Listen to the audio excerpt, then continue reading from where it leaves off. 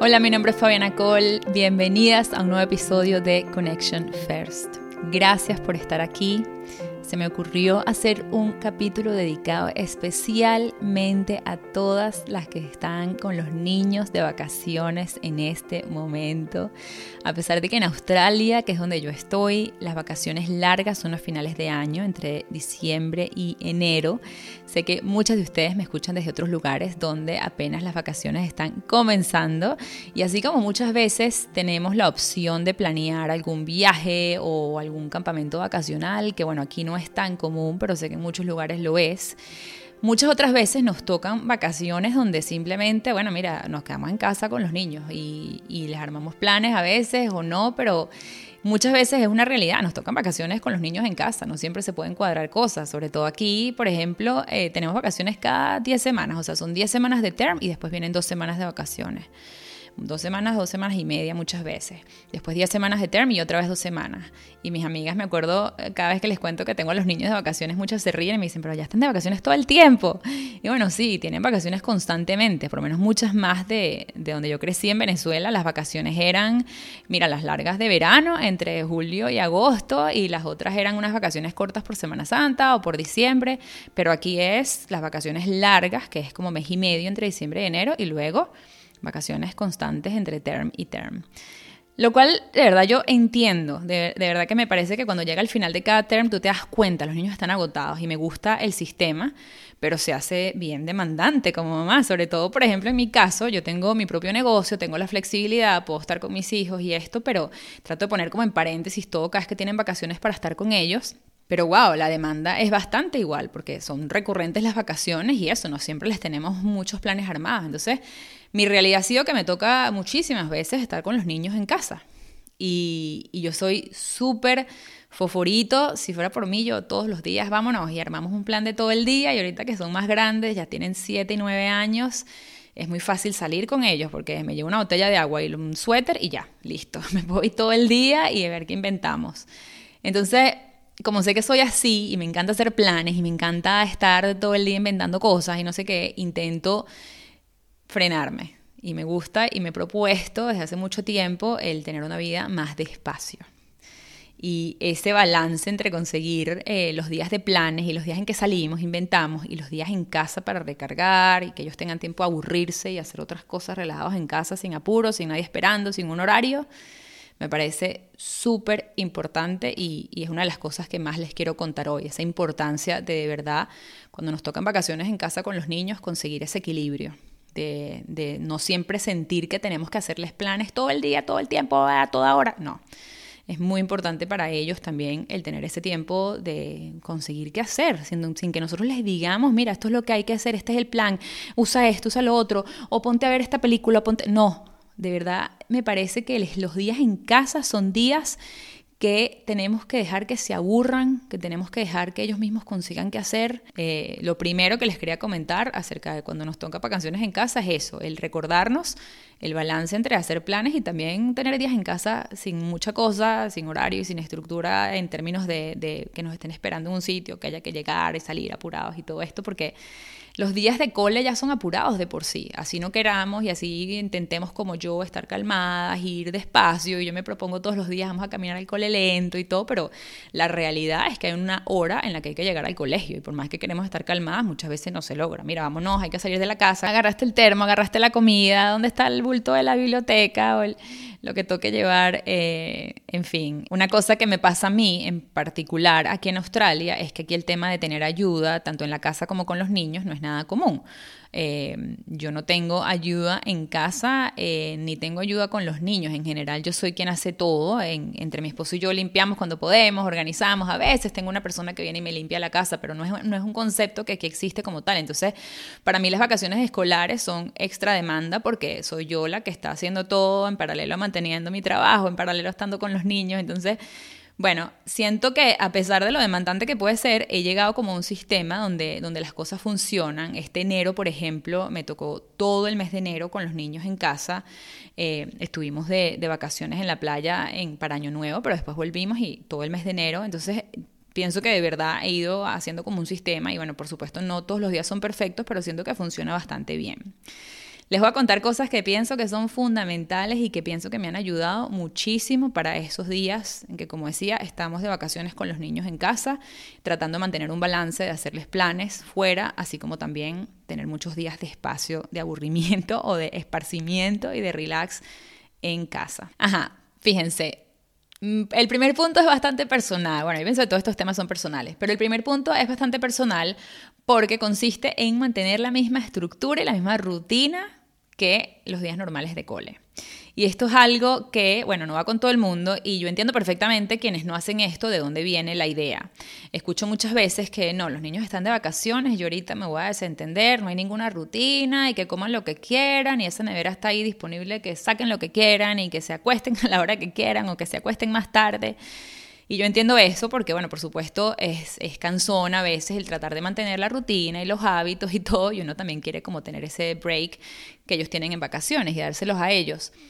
Lo que yo pienso es que nos tenemos que recordar que el hecho de que nuestros hijos estén de vacaciones no implica que ellos necesiten menos horas de sueño o que necesiten, que no necesiten una estructura en términos con la comida y esto. O sea, pienso que sobre todo con las horas de sueño, me parece súper clave y yo siempre he tratado, incluso cuando estamos de viaje, estemos donde estemos, les mantengo su rutina, porque siento que las horas de sueño les hacen falta igual, independientemente de donde estemos o la temporada. Por supuesto hay excepciones de excepciones y si estamos en algún sitio fuera de casa y nos tocó acostarnos más tarde, se hace.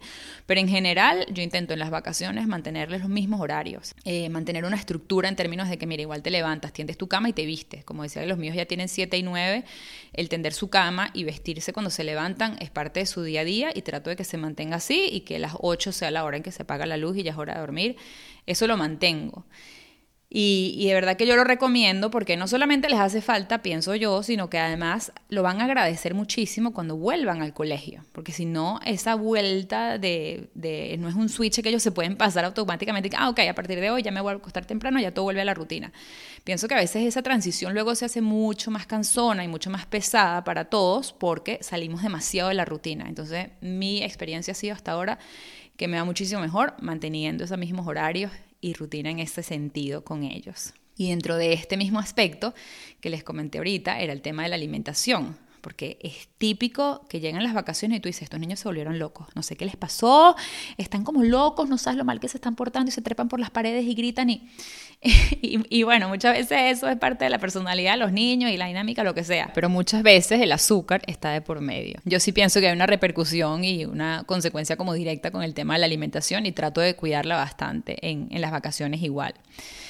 Otro punto que pienso que es muy importante y muy útil es el tema de predecir las situaciones o de contarles las situaciones. Yo utilizo mucho, contarles lo que va a pasar. Yo utilizo mucho el desayuno para esto. Normalmente en vacaciones cuando nos sentamos a desayunar o la cena el día anterior les cuento, miren, esto es lo que vamos a hacer hoy. Primero vamos para acá, después para allá y si hay alguna diligencia que hay que hacer fastidiosa, porque muchas veces es un día en que los quieres llevar a un parque finísimo, pero ese día aprovechas y les dices, bueno, pero antes de ir al parque voy a ir al automercado o después del parque voy a ir al automercado y me van a acompañar, que voy a hacer la compra, me van a acompañar a eso. Entonces mezclo como alguna cosa que quizás haya que hacer aburrida con algo muy divertido, por ejemplo. Porque bueno, es vacaciones escolares, pero igual tenemos que seguir con nuestras diligencias y con nuestras cosas del día a día, ¿no? Entonces, bueno, muchas veces si mi esposo está trabajando desde la casa, ellos se quedan con él, pero muchas otras, bueno, vengan, seamos todos y contarles eso que vamos a hacer en el día y como predecir que ellos puedan predecir lo que va a pasar, mejor dicho, me parece que es algo súper útil. Que tengan como las expectativas de lo que va a pasar bien claras.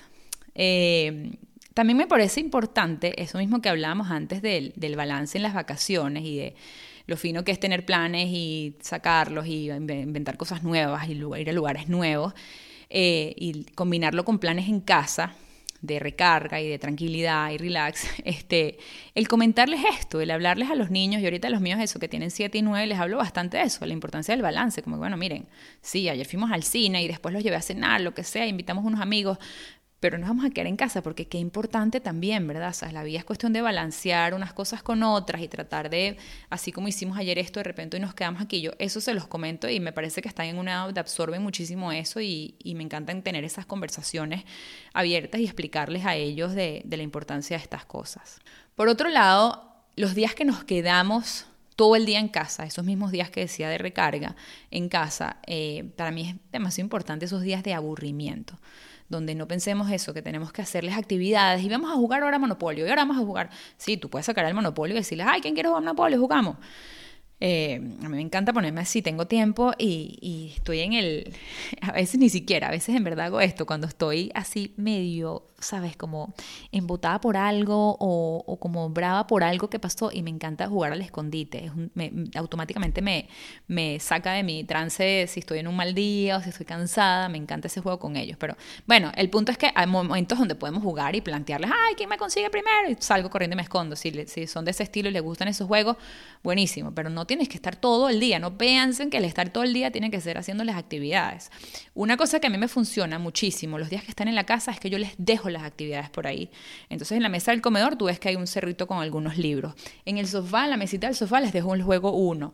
En donde está el playroom que ellos tienen los juguetes, les saqué la caja de Beyblades que no habían visto por muchísimo tiempo.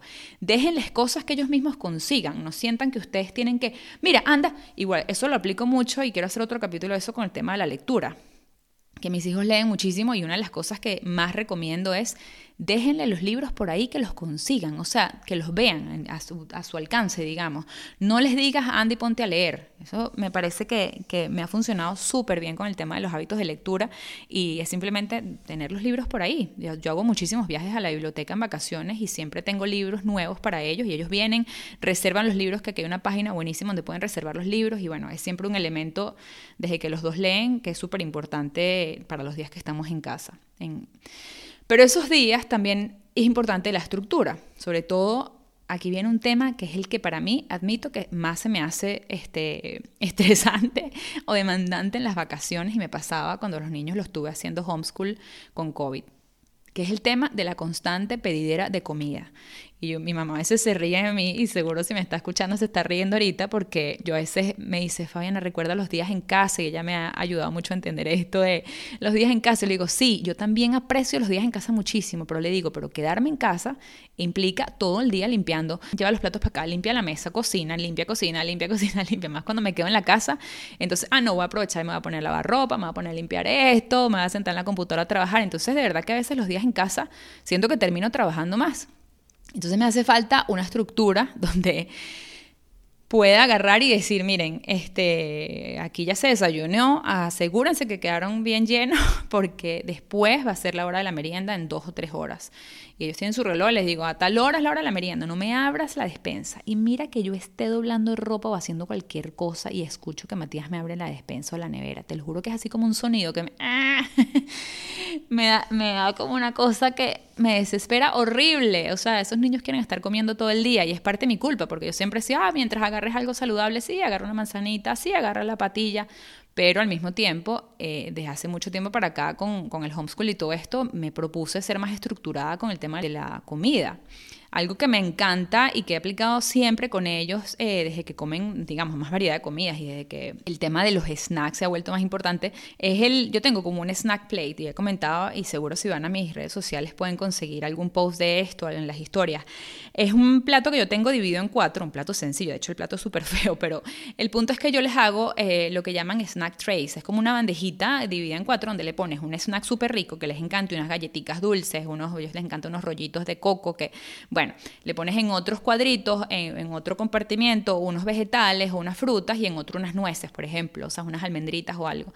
Y eso es buenísimo porque antes de que sea la hora de la merienda, yo se los pongo en la mesa y ahí se los dejo y eso me evita ese sonido de la despensa, Dígame, cuando agarran el cereal es lo primero que agarran cuando tienen hambre de snack.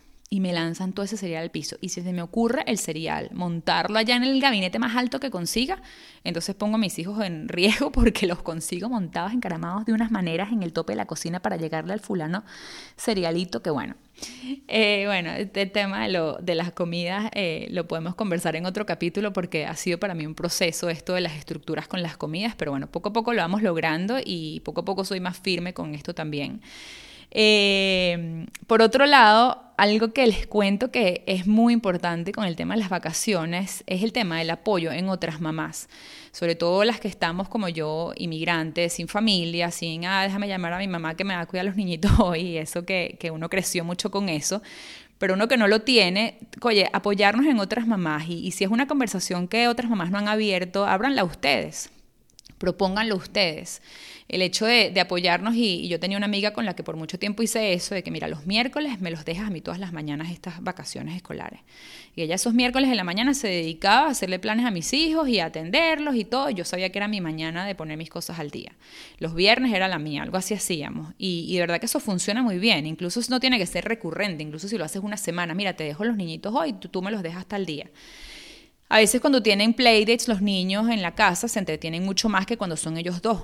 Entonces yo le invito a un amigo a cada uno y trato de que sea recíproco cuando se puede con otras mamás y apoyarnos unas con otras. Por último, bueno, siempre les hablo de lo mucho que yo valoro el tiempo conmigo misma y como recargar pilas yo sola para poder ser la mejor versión de mí misma y me parece que en estos días de vacaciones escolares con los niños en casa y todo esto, es casi que más importante que nunca. Es súper importante conseguir ese tiempo para nosotras. Hablen con su pareja, apóyense en su pareja, explíquenles la importancia de su tiempo para ustedes, para recargar, que no es el tiempo donde te estás escabullendo en la computadora para trabajar mientras los niñitos están viendo una película. Es el tiempo en verdad para ti, donde no estás ni trabajando ni con los niños, sino de verdad recargando pilas y teniendo ese momento tuyo. El momento que yo he conseguido, cada quien conseguirá el suyo. Para mí el mejor es al final del día, que es la hora que estoy más cansada y con menos paciencia. Y yo en lo que puedo, después de la cena, le digo a mi esposo, mira, me voy a ir a caminar. Salgo con mis audífonos, llamo a mi hermana, llamo a una amiga, quedo con una amiga para caminar, o pongo un podcast, un audiolibro, y ese es mi momento de recarga, mi momento para mí al final del día. Y de verdad que me ayuda muchísimo. Se los súper recomiendo. Si es encerrarse en el baño a leer, bueno, hacen eso. Si es salir a tomarse una copa de vino con una amiga, hacen eso. Ustedes consigan su momento, pero asegúrense de tenerlo. Y les voy a contar esta fórmula que para mí es la mejor, o sea, el escenario ideal para mí en un día de vacaciones, que tengo a mis hijos en la casa, les voy a contar la mejor fórmula que he llegado a la conclusión que me funciona. Se levantan, cama tendida, ropa puesta, como les comenté que esa estructura yo la mantengo, y después de desayunar, les cuento qué vamos a hacer, nos vamos. Para mí lo mejor es hacer cualquier plan que vayamos a hacer en la mañana, que están frescos, que no es tan complicado el ay, vístanse, ay, ponte los zapatos, vamos a salir, sino después de desayunar nos vamos. Eso te evita el tener que incluir tantos snacks y tanta cosa porque acaban de desayunar, y lo que yo hago más bien es que me llevo el almuerzo. Esto me evita tener una comida, tener las 3 comidas en casa y tener que cocinar las 3 comidas. Entonces, para mí el plan perfecto en los school holidays es que agarro y me llevo algo de almuerzo o me paro a comprar algo de almuerzo, y el almuerzo lo hacemos tipo picnic donde nos toque. Y después del almuerzo, pues nos venimos a casa y pasamos la tarde relajados en la casa haciendo cualquier cosa. Ya los niños que hagan lo que quieran porque ya estuvimos toda la mañana paseando, y así me funciona súper bien esa estructura. Así los días que vamos a hacer plan de hacerlo después del desayuno y después tener la tarde en la casa, es algo que me he dado cuenta que es como mi fórmula perfecta en las vacaciones escolares. Después en la tarde, si me tengo que sentar a trabajar un ratico, me siento mientras ellos hacen otra cosa, y son esas tardes que les cuento que les dejo cosas aquí y allá y que ellos se resuelvan, que se aburran, que consigan qué hacer.